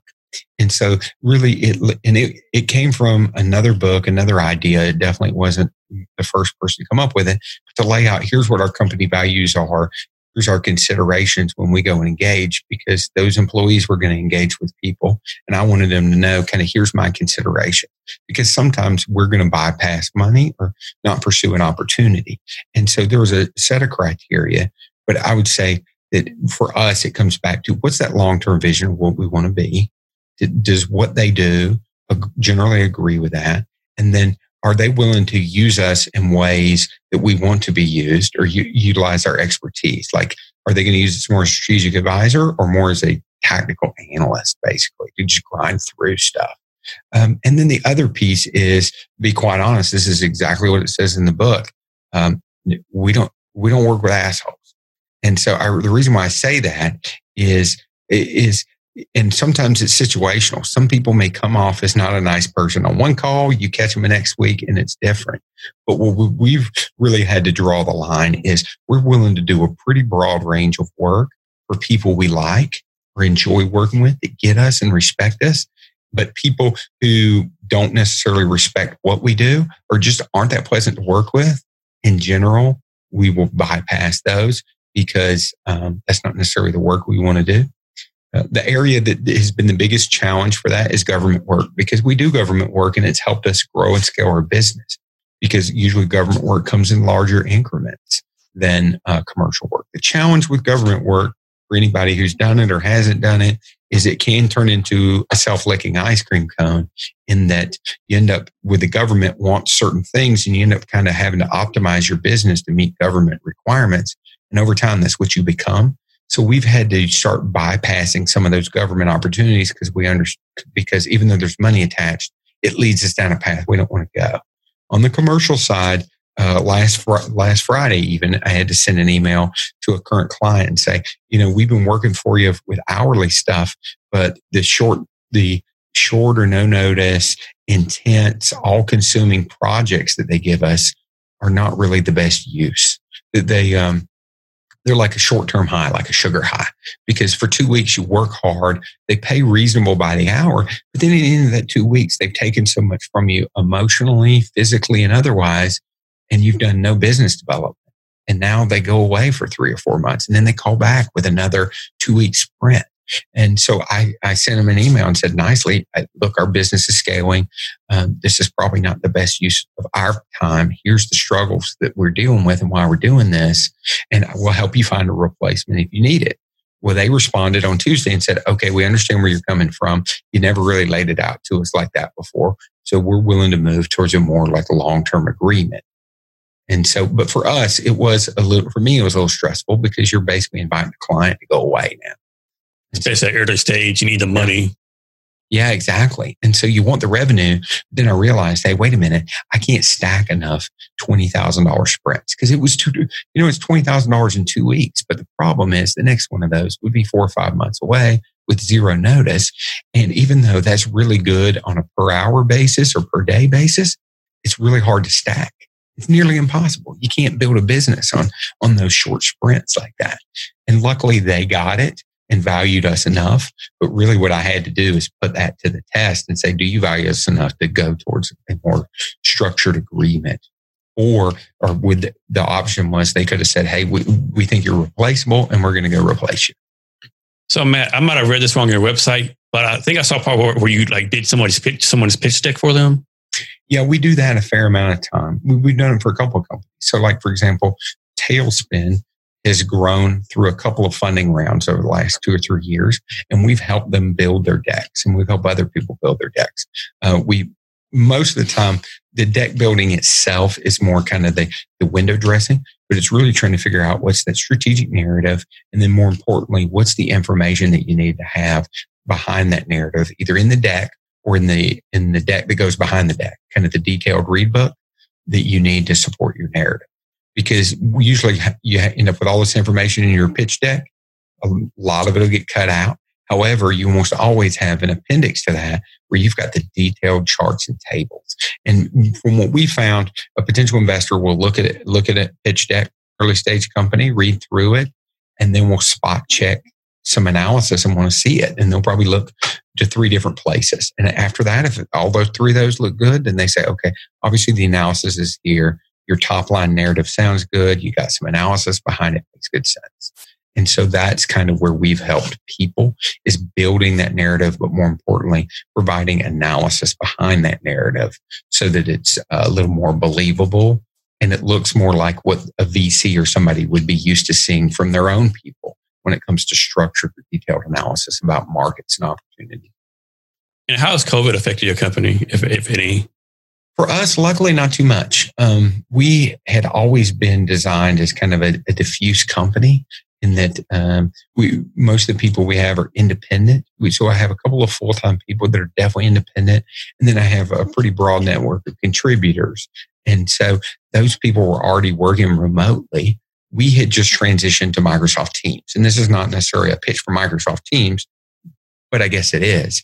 Microsoft Teams became immensely helpful when we moved to COVID, because for us as a agency/consultancy, we've got 10 projects going on at a time. And before it was Google Sheets and G Drive and things like that. Moving to Teams, we were able to track the information specific to a project and organize it. And so every time when I wanted to know how far we made it on this effort or this initiative, I could go there and we shared it there and we could collaborate there. It was immensely, and we did that probably a month or 2 before COVID hit, just by chance. And it has been immensely valuable to really make sure we have that collaborative space online. But instead of yelling back and forth at the table at each other, then you can now do that through Teams. It's probably not the only way to do it. I mean, our client uses Slack. We use Slack. It's not bad. But I would say in terms of one all-encompassing platform that's allowed us to navigate the challenges of COVID, Microsoft Teams has done it. So how many people are on your team right now? Our core team is 3 people. And then we've probably got about another 10 people who are about half-time or somewhere thereabout, contributors. And then beyond that, there's any number of individual experts that we'll pull in. What we also have a lot of, especially for an early stage company, we've used strategic partnerships a good bit. So, for example, we have a contract with the Federal Highway Administration to develop training on intelligent transportation systems. It's a 5-year contract, but what it requires is traffic engineers and sets of expertise we didn't have. And so we reached out to a company here in the area and we used their practicing traffic engineers to do that. So we provide the core team for it, but they'll bring in the expertise. We've got partnerships with other companies as well. And so that's kind of how we've come up with a flexible organizational structure that can grow over time, morph over time based on specific needs without trying to hire up a big staff. So I'll admit I'm going to word this wrong, but I'm guessing you can't be a dummy and work for your company. How do you bring in the right people? How do you find that people are talented enough to handle all the stuff you're doing? Wow, that has been a process of trial and error. I mean, looking back now, I could go consult with me 3 years ago and say, look, you just need to do this, this, and this.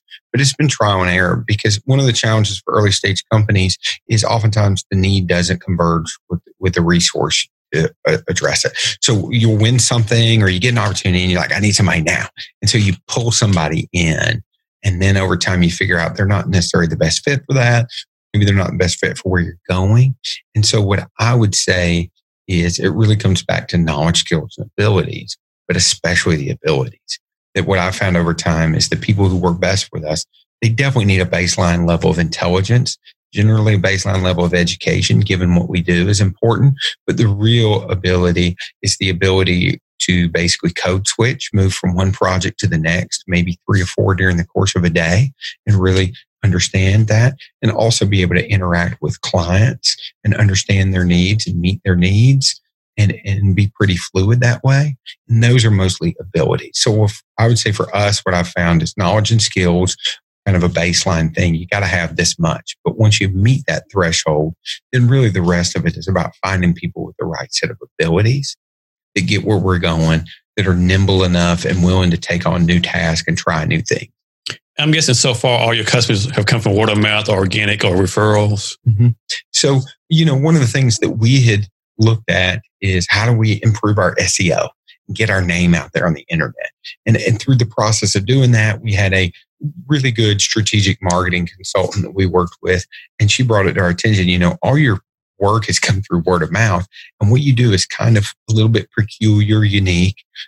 Most of your clients you have, once you got them, you did a lot of follow-on work with them. SEO is good, but that's not how you're getting your business now. How about you find more creative ways to lean into word of mouth? And so what we've done is we do some sales commission agreements to really leverage people we know or kind of incentivize them to bring us business based on who they know. We use a white label agreement, like I mentioned before. And then we found other ways, but it really does come down to leveraging as much as we can word of mouth. Because for a small company like us, it's hard to kind of break through on the internet. If you look for technology consultants, you're probably going to get 3 pages before you get to us. Now, if you search Zylter, we're going to come up first. But if you search technology, we certainly won't. And so for us, also, the kind of projects we do are somewhat unique, and we really depend on people who like what we do and see our value. So for us, word of mouth is very much the way. So we've just found new tactics and ways to get as much and leverage as much of that as we can. Man, talk about being an entrepreneur, like your entrepreneur journey, like how it got started. Why do you want to be an entrepreneur? And like some of the challenges and like what challenges, joys, pros and cons of just being an entrepreneur. So I'll start by telling you why my wife says I'm an entrepreneur. She says I'm an entrepreneur because I don't like being told what to do. And that's probably true. And so obviously the upside of being an entrepreneur is you all the time. I think, that's also the stress. That's the downside is you're out there alone. For me, what I'm most related to is when I was in the Army as an officer, I was in a reconnaissance squadron, and we would go out in small units and go over the hill. And my boss really couldn't see me. And as long as I called back twice a day and let him know I was all right, and there was no smoke coming from where we were at, he assumed everything was good. And I really either instilled in me a sense of autonomy, or probably more likely, it was something that was already there. And I was in a situation, I was like, I like that. And so for me, being an entrepreneur and doing what we do has been like being out there on the edge somewhat, kind of being half in, half out, kind of being like reconnaissance. You're the forward edge. And so for me, that part has been really enjoyable. The range of work that we do is really enjoyable because, like I said, for me, I have a fairly short attention span, get bored fairly easy. And then the other thing is, you get to work with a range of people. Now that's good and sometimes challenging, right? That we really do work through relationships. And so finding people who value what we do has been immensely rewarding. Trying to convince people who don't either get it or don't want to get it, our value obviously is frustrating.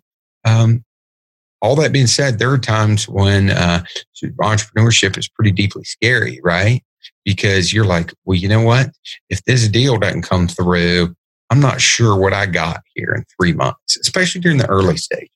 I know early this year, around January, we had one contract in, and it was before our relationship with Tailspin and others expanded.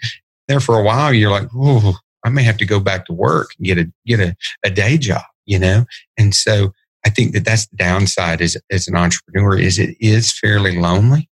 That my employees are looking at me like, hey, boss. They're kind of like, to some extent, like birds or little chicklings that need to be fed. And I don't mean that in a derogatory or demeaning way. They're really intelligent and really smart. But the way our company's set up and the way most are early stage is if the founder can't bring in the business, how can you expect anybody else to do it? At least initially. And if they can't sell your value proposition, how can you expect one of the employees or one of the project managers to? And so there is a fair amount of pressure there. That being said, it's pretty, I don't know if you call it exhilarating, but immensely rewarding when you start with a value proposition and you look 2 or 3 years later and it's come to life and you've added reality to it. And then you've got now a group of people who value what you do and do well. So as an early stage founder, CEO of a company, you have to do the marketing, the sales, business development, accounting, et cetera, et cetera, et cetera. How do you personally choose what to focus on each day? Or do you have like a plan each day or just wing it or a combination of both? Or how do you figure it out? Of course, like everyone will tell you marketing people do marketing is so important. Sales is so important. Don't do sales, your company will fail. You got to build a tech, like all these, contradicting and competing in, focus areas. So my biggest asset, I would guess, and struggle as in this kind of consulting agency role is I really want to make people happy. I like making people happy. I like delivering what they want. The biggest struggle with that on a daily basis means that you're a little more easy to be pulled off track because if somebody calls me and says, I need it, I'm going to say, you know what? I'll get it to you by tomorrow. Somehow. Now, I've already got 9 hours of work to do. So that means I get to work second shift and get it done. But you want to make people happy. And so that for me means sometimes I get pulled off track. I will say what has helped with me, like on my iPhone, I will keep a list in my notes section of here's the people I need to talk to. Because once the day starts, I've found you're just kind of knocking out what's next. And the day, once you get, I get started around 6:15. But after about 7:30, a day takes on life. Yeah, because stuff comes up you don't know about. You're going to call. You're going to get an email from something. Hey, I heard about your company. Can we talk? Do a Zoom call, Teams call. And this stuff comes up. Exactly, and to me that's wonderfully exciting. But I also know if it doesn't get done by 7:30, it's probably not going to get done before 5 because after that the day has taken on a life of its own. And so, as an entrepreneur, I do a lot of work at nights. That's when the real substantive work gets done. Because that's when people aren't emailing you, calling you. You can actually focus in on what you do.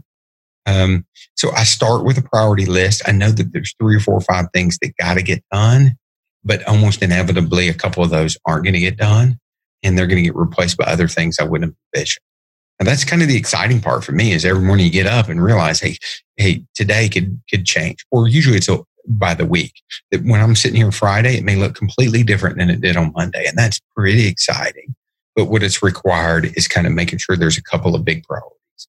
What's made it immensely better is now I have a project manager, a number 2 person who's immensely gifted and makes the trains run on time and does a wonderful job. And so I've been able to let her actually keep track of priorities and say, hey, Matt, these are some things we got to get done today. And she's able to kind of remind me.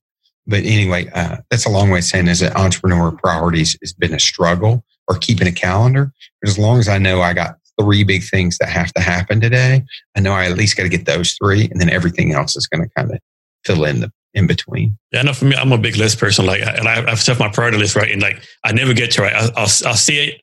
I got to do this. I can't do it now, right? And then weeks later, it's still on the list, right? I need to do this, right? But it's on your list is really not important, right? And that's always drives me crazy, right? I got to get off my list. Well, no, you can't because it's not important enough for your time yet. And the good thing is, if you run out of a list, then you probably run out of business. So you're always going to have a list to some extent. And so for me, it's always this dynamic process of trying to figure out what are the most essential have to get done for my company now. The thing that I struggle with the most is the business development and marketing it's such a long lead time. And you have so many conversations that don't obviously lead anywhere today. They may in 6 months, and you don't know where they're going to lead, and you have to do it. And so for me, I've had to become more systematic about business development and really run a funnel, which I would have never thought I would do before, of tracking people through the funnel. And the reason why is now I've got a list and I can go back to the funnel and say, I have not talked to that person in 3 weeks. I guarantee there's at least one person on there that I couldn't have thought of off the top of my head I need to follow up with. Yeah, I tell people, I think you're the same way as me. I tell people Well, I'm not selling candy bars, right? The sales process is going to be kind of long. I'm not selling candy bars or t-shirts or sunglasses. It's going to take a while. Yeah. And I mean, to me, in some ways, it's kind of magical because opportunities come up in ways that you didn't expect.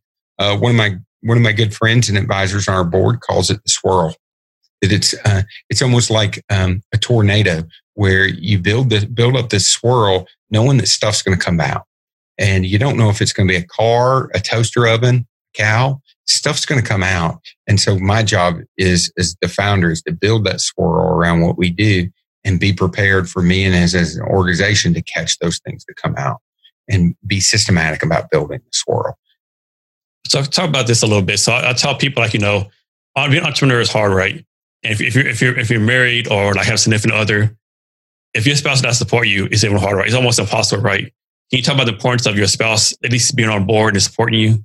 Yeah, absolutely. So my wife, and I wish you could hear this, is greatest motivator for sure, greatest supporter, greatest critic too. And so, she's been all of those things kind of move me along. She's the first one that said, you know what, you're really smart. You need to go into business for yourself. And so when I first went out there, I was like, okay, I'm smart. Let's go find some business.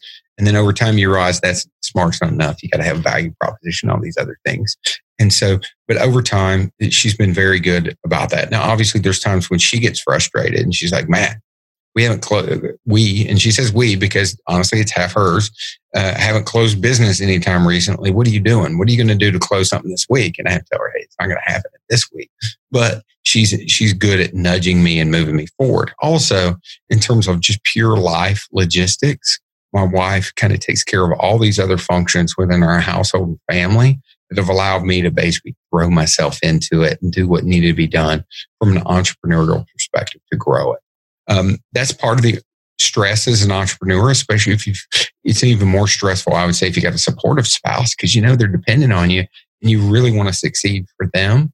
And so she's provided me that space and gave me that encouragement. And also at times said, you know what, you need to get more direct, more specific, or this pitch deck doesn't look that good, which hurts. But then you're like, okay, what does good look like? So she's been a great sounding board for that. I think a lot of people, I won't say this, a lot of people that start a company, right? And they don't realize, okay, you have a job making, we'll say $80,000 a year, right? So you quit that job, and not only do you have $80,000 less, now you're spending money you didn't have, right? So you don't have $80,000 a year job, you're spending money each month, doing burn money every month, right? Mm-hmm. And so your spouse like, okay, what's going on here, right? You're like, what's going on, Yeah, so I was extremely lucky in that my co-founder had a parent company and was able to bring me on full-time to that parent company as we were getting Zylter started. It turned out we really didn't need it because we were lucky. We won some contracts early on that basically paid my way and meant we didn't lose money the first year. We didn't make it, but we didn't lose it. But yeah, absolutely. To me, the biggest challenge talking to other entrepreneurs or people who want to be entrepreneurs is when do you make that leap? Because for most of us, we don't have the resources to basically just leave work, hold our breath for 6 months, hope a good idea comes, and in 6 months, it'll pick back up. Like me, I'm retired military. I got money coming in, so I can afford to do this, right? Like, if I had, had a regular job for college, 30 years old, a mortgage, kid, there's no way I could do this, right? So now that is one thing that you just said that really, I wish had come up before, is really exciting to me. I think that there needs to be more done to help retiring military people become entrepreneurs. And here's why. I used to work with a lot of senior people in the military that were getting ready to retire, and they almost all would talk about, oh yeah, I think I may go start my own business. Vast majority of them would end up becoming a government contractor, doing something like that. It's not necessarily bad, but you're like, but wait a minute, you said you want to be an entrepreneur. And so the ironic thing about military people is they're probably in a better position than anybody else. Because usually if you retire in the military, that means you got a guaranteed pay, a minimum pay. It's not enough to cover all your bills, but it's a minimum. You've got usually healthcare taken care of. Those are the two things that keep most people from leaving their full-time job. And veterans have that, or retired veterans have those things already. And so it's always kind of interested me, kind of baffled me, why you don't see more retired military people going out and starting their own businesses, because they're in a perfect position to do it. Yeah, and we're both put on Bunko Labs, and like most of them just military version. I think it's myself. I know other two military retirees in Bunko Labs. I think the challenge is, first of all, you don't know. Like I told my story before, when that guy Mark Rowe reached out to me about my Unfold. What's a startup? I don't know what a startup is, right? You just don't know. You don't know, right? And part of it too, a lot of people sit in their ways, or like, most people retire when they're 40, 45, 50, probably have 2 kids about to go to college, that kind of stuff, mortgages, that's a challenge too. But mainly, I don't think most military retirees even know what a startup is, or, Yeah, you're right. And it is a fairly scary transition. I mean, in fairness, I left the Army in 2017 and had a series of, went to graduate school and had another job before I got to being an entrepreneur. So it was 10 years and had a transition, right? And so had I, in 2007, if you'd asked me if I was going to be sitting here, I wouldn't, or where I'd be sitting now, I wouldn't envision this at all. And I wouldn't have been comfortable at that point. I'd have been like, what? It didn't sound like that's a good idea. And so you're absolutely right, Jason, that leap from the military culture and a culture of relative certainty to the uncertainty but opportunity of entrepreneurship is real. And I think another thing too, like I said, most people military age, like, military retirees, like 45, maybe 39 to 50 years old, right? And a lot of startups are like young people, right? 25, 30. And so a lot of them know I was a sergeant major, I was a lieutenant colonel, I was whatever. I'm not going to take direction from this 24-year-old college kid. I think ego gets into it a lot, right? A lot too, right? Yeah, you see that a fair amount because, like you said, they've established a certain status, and almost by definition, startup means you're going back to the bottom of the heap. It is a struggle. It's not unlike for me. I'd been in the Army 3 years and then went to West Point and became a plebe, and a plebe was going back to the bottom of the heap, and it was not fun at all. I mean, I made it through, but it was not enjoyable because you feel like you've accumulated a certain level of knowledge, experience. You deserve a certain level of respect. And so very much the same thing with startups, because startups, you get told no consistently. You get told your baby's ugly over and over and over. Even the best startups do. And so you're right. I don't think a lot of retired military people are used to that anymore or necessarily have, to be honest, the hunger that is required. That's a big one too. I think they don't have the hunger to persevere, because it's a fairly uncomfortable existence early on. You got to work hard, right? And even then, you may not make money.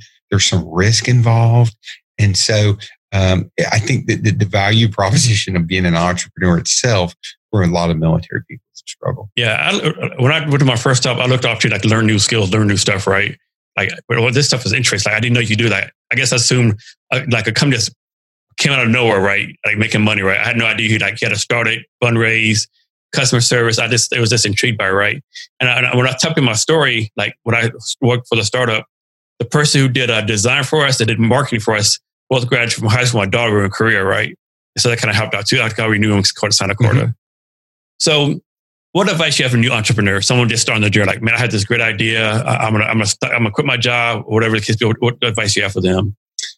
I think the first thing you got to do, and it doesn't cost any money, it costs time, is to go find good advisors, people who are sincerely invested in seeing you succeed, because people who are sincerely invested in seeing you succeed are not going to ask for anything, right? They're not going to want to get paid for their time. You got to go find those people, because those are the people that can be the trail guide and make it much easier, rather than feeling around in the dark trying to find the doorknob to find the way out, that they can point you in some of those directions. They can make connections.